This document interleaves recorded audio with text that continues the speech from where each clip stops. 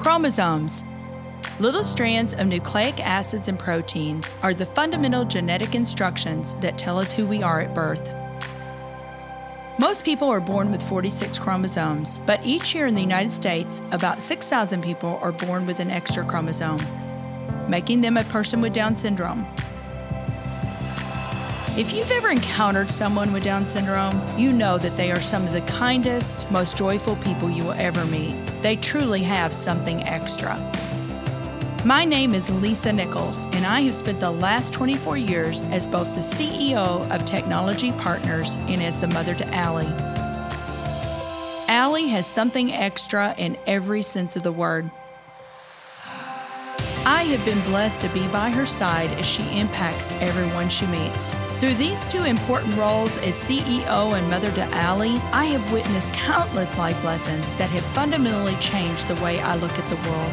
While you may not have an extra chromosome, every leader has something extra that defines who you are. Join me as I explore the something extra in leaders from all walks of life and discover how that difference in each of them has made a difference in their companies, their families, their communities, and in themselves.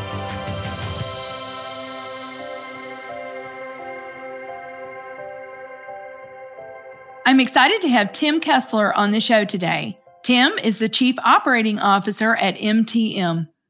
Tim, I am so excited about our conversation today. Thank you so much for making the time to be on the Something Extra podcast. Oh, I'm thrilled to be here and excited to have the conversation. Well, let's get started. I want to talk a little bit about your background. Now, I know you're a St. Louis boy, so you were born and raised here. Tell me a little bit about growing up. You know, it's fun. I grew up in Illinois, so to some of my St. Louis friends, I'm not actually from St. Louis, but I view St. Louis as my home. I grew up just across the river in a little town called Godfrey, Illinois, just north of Alton. But went to college here and then moved here in actually 20 years ago and have lived in St. Louis ever since and love being here. So did you grow up with siblings? Oh, goodness. So we could have the whole podcast on this. I'm one of 8, so I've got 7 siblings. Turns out I'm a middle one. I'm 4 of 8. Anyone else who's from a large family knows that the middle child usually doesn't exist. There's so much noise above you and below you that I had a chance to kind of fly through life without being too noticed. That's funny. But I bet you guys had a lot of fun. Oh, we did. Never a dull moment, right? We did. It was crazy. It was, and the one thing that we did not ever lack was the love and affection from my parents. Even if I didn't see them as often, when you're shuttling around 8 kids and there's just a lot going on, you don't have as much of that one-on-one personal time, but I always felt I had that support. That's great. So you went on to school at SLU.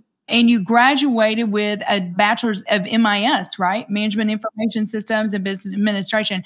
So was there somebody in your life, Tim, maybe even like a parent or a teacher that really inspired you? Why did you decide to go that route? And I think you chose well, and we'll talk about that. You know, it's interesting. You know, my dad gets a lot of credit for a couple things, and you don't always appreciate the things your parents do for you. Sometimes it takes decades, honestly, to appreciate it. My father went to St. Louis University. His father went to St. Louis University. And so my dad was very big on, we had to go to a good school, one that had not only good education, but good values. And so that's really how the St. Louis University piece fell into the picture. When I first joined St. Louis U, I actually wanted to do communications, so I could see myself doing something like this. Quickly realized after I was working 2 jobs to afford to go there, I lived at home, so I commuted on campus and had to work a lot to afford it.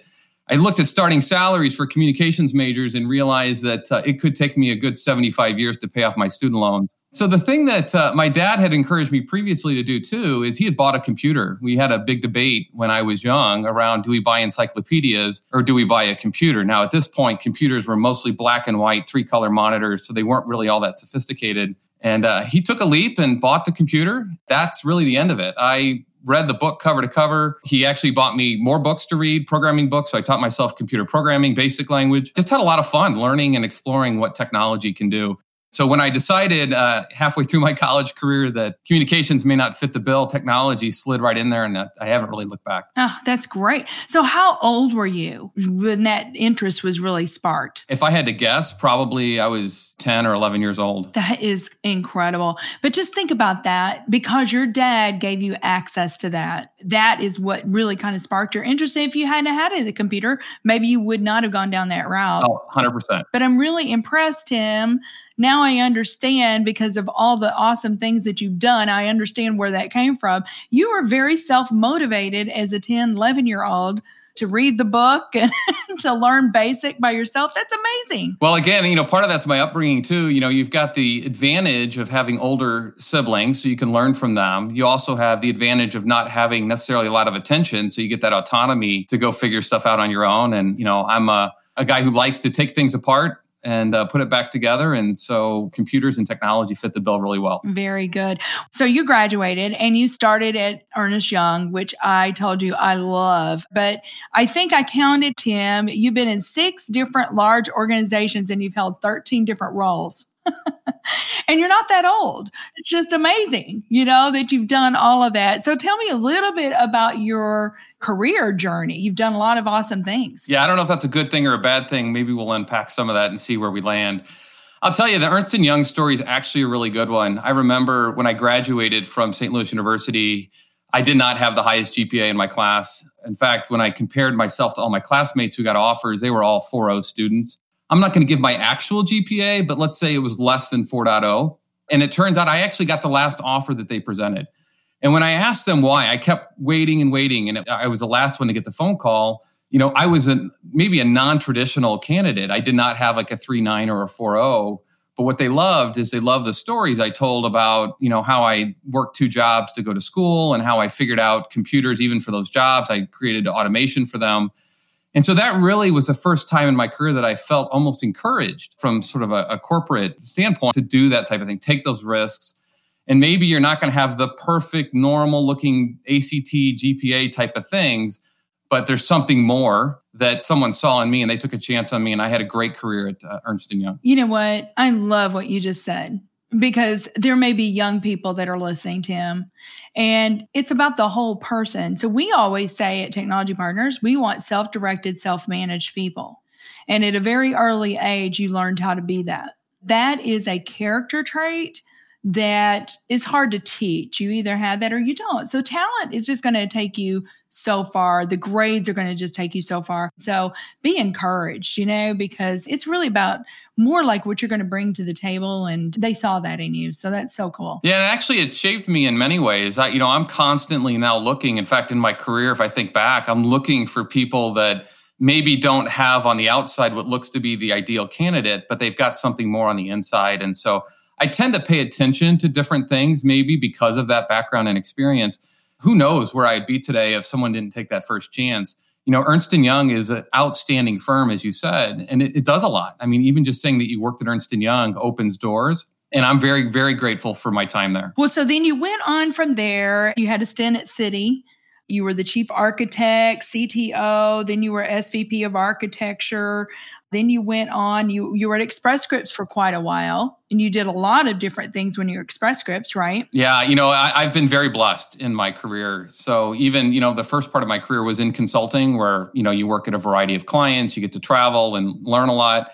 My wife and I were just laughing. I honestly hadn't even eaten something like salsa until I was 18. I know it's embarrassing. It's like one of my favorite foods now. Never had sushi. And so, whole new life experiences open to me, not only professionally, but also personally around even the types of foods that I had. And one of the things that I found is at Ernst & Young is that model started to move and evolve. People left and they started recruiting me. So I started to build those relationships and rapport with folks who created more and more opportunities for me. And so feel very blessed about that. And one of the things that kept happening, no matter where I worked, is my role changed about every 12 to 18 months. And very few, in fact, I don't even know that maybe there's one where I actually applied for something. In most cases, they said, Tim's open. He's willing to take risks. He's willing to take challenges. And why don't we see if he'll do it? And so what happened at Citi, at Express Scripts, at everywhere I've worked so far, is that I found myself in interesting roles. Oftentimes they were recovery roles. Maybe something really bad was happening. We made mistakes or we had to clean up some messes. And I just learned immensely during those experiences. The biggest thing that I think has really framed who I am is you can't be afraid of or fear failure. Failure is going to happen. And when you go in understanding that, and then it's just about learning and reacting and changing, then you're not actually worried about taking on anything anymore. Excellent point. Tim, you would not have had those opportunities if you'd been fearful and if you didn't have the courage to step out on the water and say, I'll give it a go. And you were successful. And it's just kind of led from one thing to the other. So that kind of brings us up to what you're doing today. You took on the COO role at MTM. I think it was founded in 1995 by Peg and Lynn Griswold. And I want to talk about that because they basically, the way entrepreneurs start is they see a gap. They see a challenge out there, and they say, how can we solve this? But here's MTM. We're committed to removing community barriers and increasing access to healthcare by providing high-quality management of non-emergency medical transportation and preventative care services. Medicaid and Medicare managed care organizations will come to you guys when they're frustrated by their dissatisfied members for not receiving the care they deserve, concerned about escalated interventions and quality of care, motivated to decrease the time that their staff spend overseeing these NEMT services. So for people that don't know about MTM, I mean, they're a St. Louis company, but all over the country, right? We're in over 30 states and the District of Columbia as well. Yeah, we're a fun little company. So it's St. Louis company for sure. And the thing that we do, and you mentioned it in your opening there, is we believe in communities without barriers. And so if you think, for anyone who listens who is either in healthcare or we've all utilized our healthcare system, there's something called social determinants of health. And what that says is that there's certain attributes about people that either help them stay healthy or prevent them from staying healthy. And one of those social determinants of health is transportation. And ultimately, even if people want to go to their appointments, they may or may not go to their dental appointment for a bunch of reasons. But a lot of people listening to this podcast, transportation may not be one of those. But for the members we serve, they don't have access to transportation. And so we make sure that they get to their appointments. We get them there safely so that they can be healthy. And, some of these patients, we're the difference between them getting better or not. And then when they get better, they go back into the workforce, they contribute back to society, more than they can when they're not sick. And so we absolutely believe that we make the communities we're in better by removing barriers and by helping people get and stay healthy. Yes, I love it. Well, can you take us back to 1995? Do you have any history? Yeah, sure. So, I know a little bit about this. This obviously predates me and my time there, but they saw a need in the community. They saw a need for people that were not being well served. And they really put it all on the line. I mean, they took all of their assets and they said, this is all or nothing. And so this wasn't a half-in type of proposition. And they put everything out there, started this company, had a very rocky start in terms of making ends meet. I mean, I've heard many, many stories about some of the early buildings they were in and maybe how not nice they were. Credit cards used to cover payroll, retirement accounts used to cover payroll. But they believed deeply in what they did and the mission of this company, which again is communities without barriers. And ultimately, money never got in the way of doing the right thing. Not only did they figure it out, but this company has grown to be a significant employer here in St. Louis and actually making a difference in, like I said, over 30 states. That's awesome. Well, Tim, we need to take a quick break, but we'll be right back with Tim Kessler. Are you an IT executive with years of experience? Are you energized when you empower others? If I've piqued your interest thus far, you may be a great mentor for the TechLX program in St. Louis. TechLX prepares rising IT leaders to tackle today's challenges and prepare for tomorrow's demanding roles by pairing them with senior IT executives like yourself. Mentors receive coaching from technology partners and will be invited to all TechLX networking events featuring outstanding speakers of the IT industry. To apply, visit tpi.co/TLX. So, Tim, we're talking about MTM right now, and you took on a different role than you'd ever had before. You came in as the COO. What was the precipice for that? What encouraged you to take the role that you did at MTM? It's been a wonderful opportunity. I've always been in technology, for the most part. And one of the things that if you're a good technologist is you're always pushing the envelope to get into operations anyway. Because if you don't truly understand what the organization's goals are, their constraints and their issues, you run the risk of implementing technology for technology's sake. So for me to be in operations is maybe the formal side of it, but anyone who's listening, who's worked with me in the past will know that I tend to think and try and act as much like an operator as possible. So in some regard, it was actually not a big change for me.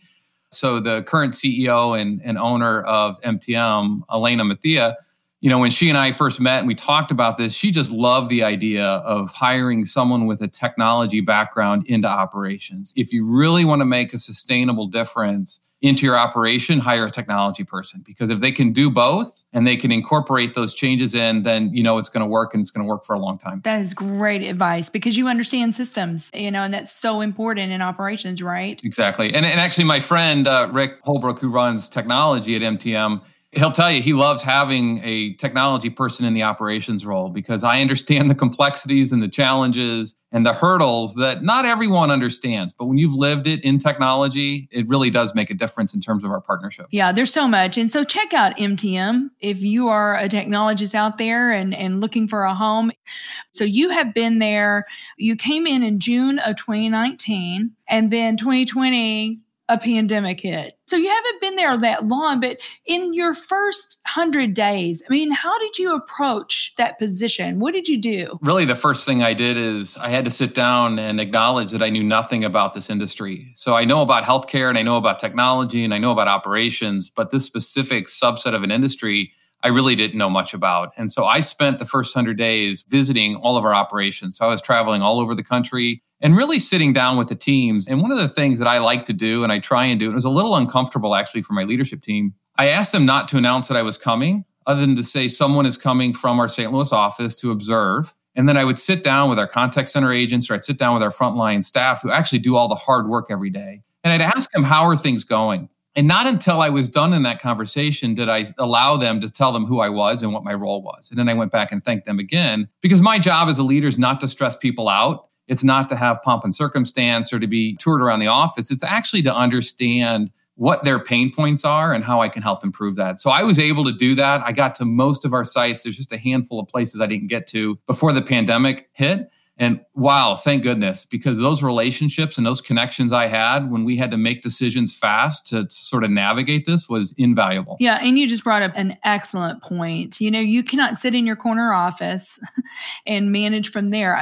Really getting out and building the relationships and the network within the company as well as external. We won't have time to talk about that, but technology people sometimes don't do that and don't think that that's important, but it is, isn't it, Tim? Because you built trust with them, you built the relationship, and you can go so much faster when you have that relationship already. Yeah, there's definitely something about going slow to go fast. And it's easy especially when you're a new leader in any role, to go in and demonstrate how smart you are by making decisions or to be critical of previous decisions. And I found it's just much better if you slow down and just ask people why they do what they do. And you're going to find there's a gap between the PowerPoint you got when you came in and what's actually happening on the ground. And if you want to make a difference, if you can inspire that frontline associate on the ground, they're going to make all the difference. Right. So let me ask you, what from 2020 are you carrying forward? Yeah, so 2020 obviously had a lot of challenges, and even thinking back to the whole pandemic hitting and what that meant for us and what did we learn from that pandemic experience. I remember it was the Friday before spring break. We decided to cancel our spring break plans and really started talking about, well, gosh, if we're canceling personal plans, what's the right thing to do for the folks that, we care for in our offices every day? And essentially made a call. We had to get them out of the office. If we can't feel comfortable, we can run that office without people getting sick. We didn't fully understand this virus at the time. We made an early call.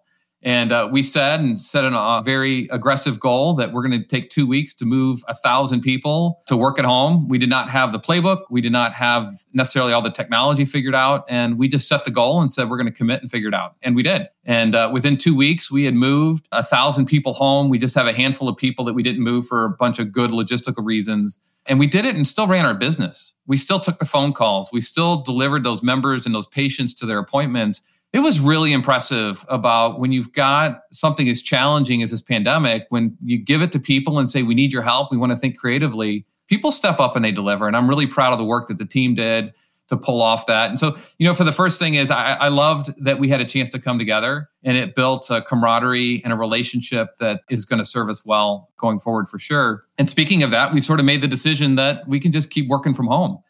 So we've actually offloaded a number of our offices where we don't need them. In some cases, we're required to have them with our contracts, but we're rethinking our whole business model around even how we operate. And we've had great results, honestly, in this whole work at home. And I think it's going to change how other companies are thinking about real estate as well. And it actually opens up other doors too around recruiting and residency requirements, which people used to be big sticklers on now. It really doesn't matter as much. We're one team, we're a virtual team, and we're doing a great job with it. Yes, we're seeing the same thing, Tim. I've told you. I mean, we've got clients that are saying, oh, you're in Denver? That's fine. You can stay there and still work. So it's work from anywhere now. So yeah, I totally agree. It's going to change the way recruiting's done. So I want to talk about this. This is so important to me. You and I have talked offline about St. Louis. You're a St. Louis native. I am not. St. Louis is an awesome city. What are your ideas around elevating our city? Because sometimes people that don't live here or have not come here don't really understand all the great things about St. Louis. And I say all the time, we just need to change that narrative. What would you say are some of the things that we could do, Tim? Yeah, it's a great question. And, this is how you and I connected. There was some public narratives out there around challenges in St. Louis, and I felt personally called to action. I've been very blessed in my career to have the relationships and the connections I've had. And I love this city. I think it's an outstanding city. Obviously, if you're not from St. Louis and listening to this podcast, some of the best parks and zoos and museums. I mean, it's just wonderful. And most of it's free. And it's just great people here. And I love the diversity, which can cause challenges, but also causes us to think and to act differently. So I love the city. And I think there's a lot more we can do. And that's part of why I reached out, and really made the connection is I'm passionate about the city and I didn't feel like I was doing enough. And so, part of it for me and what I can bring forward is, my background in technology. And I think one of the things that we can do as a city is we've got to engage people to really embrace technology. That's the big differentiator in careers going forward. I've got a daughter and a son, both in high school. They're both interested in computers. Now, part of that's from me and part of it's, you can't really have a degree anymore without computers being part of it. So then I think about that. My kids, they've got great opportunities. Obviously, I've done well, and I do my best as a father to help them be successful as well. But what about all the other people in St. Louis? So that's part of what started the journey for me is how do we get technology and technology skills even into the high schools and into the grade schools? And little things for me, like I helped refresh our computer program at my kids' grade school probably now 6-7 years ago. It's made a huge difference, embracing things like Google Classroom, which was unheard of at the time, at least for the school. But how do we do this systemically? And how do we get the smart people that we have in St. Louis to look at all the schools and maybe not the ones that they have a father like mine that has the background, but create an environment where we can help others and really make technology a tech hub, not because you went to some prestigious school, because honestly, technology and experience, I taught myself technology at a young age. How do we create that same environment for people to do the same thing? And I see a day where even a college degree is not required to get a good paying technology job. And I think that's an opportunity that we have in front of us. I totally agree with that. Somebody asked me that last week. And I said, I think micro degrees are going to become more prevalent, but we as organizations need to accept that. So somebody can go get a micro degree, but if nobody's going to hire them because they're still stuck in the got to have a 4-year college degree, that's not going to be any good. But yeah, there's just so much. And to your point, there's a lot of smart people here. We can figure this out, but you have to have a bias toward action. You can't just stand on the sidelines and hope. So very good. I love that. I want to ask you, so this is something extra. Tim, what do you believe is something extra that every leader needs? I think it's a great question. And as I reflect on even my own career, my upbringing, there's 2 things that served me really well. And we've talked a little bit about them. But one is courage, the ability to be willing to fail and not to worry about it, the courage to try something new, even though you may not think you're fully qualified.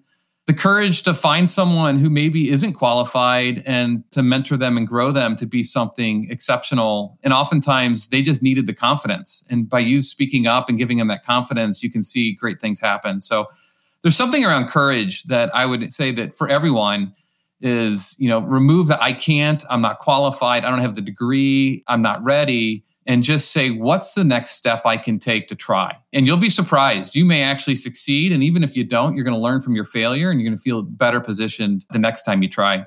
The second thing, which, really goes back to 10-year-old version of Tim trying to figure out how to program BASIC on his old TI 99-4A computer, I think curiosity is really important. And so having curiosity and encouraging others to be curious, encouraging people to ask questions, and creating an environment for people to ask questions is just incredibly important. And it's less important that you as a leader know the answer. It's actually more important that people feel comfortable and psychologically safe to ask questions and to be encouraged to speak up. So those are the two things I would say: courage and curiosity. Such great advice. I absolutely love that. So, Tim, is there anything coming up or anything that you want our listeners to know about that you want to put out there for them before we close out today? No one actually called me and said, "Hey, Tim, what more can you do?" And my good friend, John O'Leary, who I know has been a guest on the show, he talks about that a lot, and he talks about his stories and Jack Buck and what more can I do? And that's always resonated with me since I've known John. And no one asked me what more I can do about St. Louis and how to make St. Louis a better community. I sort of got there on my own. But I would ask for everyone else out there, what more can you do? We're a gifted community. We've got lots of talents and resources. And I think the more that we ask that question and answer it, the better off we're going to be. And I'm really bullish on the city of St. Louis. I'm bullish on technology and our role in technology. I'm bullish on our universities and our educational programs in this area. We have a lot to offer. And I think if even one person says, you know what, I can do more, then this was a good use of time today. Absolutely. My mom always said, many hands make light work. That's what we should all be asking ourselves every day. What more can we do? And do what you can, but do something. That's right. Very good. Well, Tim, this has been such a pleasure. I have loved our conversation. I could talk to you for hours and hours. Thank you again for being on the show. Yeah, you're welcome. Thank you for listening to today's show. Something Extra with Lisa Nichols is a Technology Partners production. Copyright Technology Partners, Inc. 2019. For show notes or to reach Lisa, visit tpi.co/podcast. Don't forget to leave a review on Apple Podcasts, Google Play, or wherever you listen.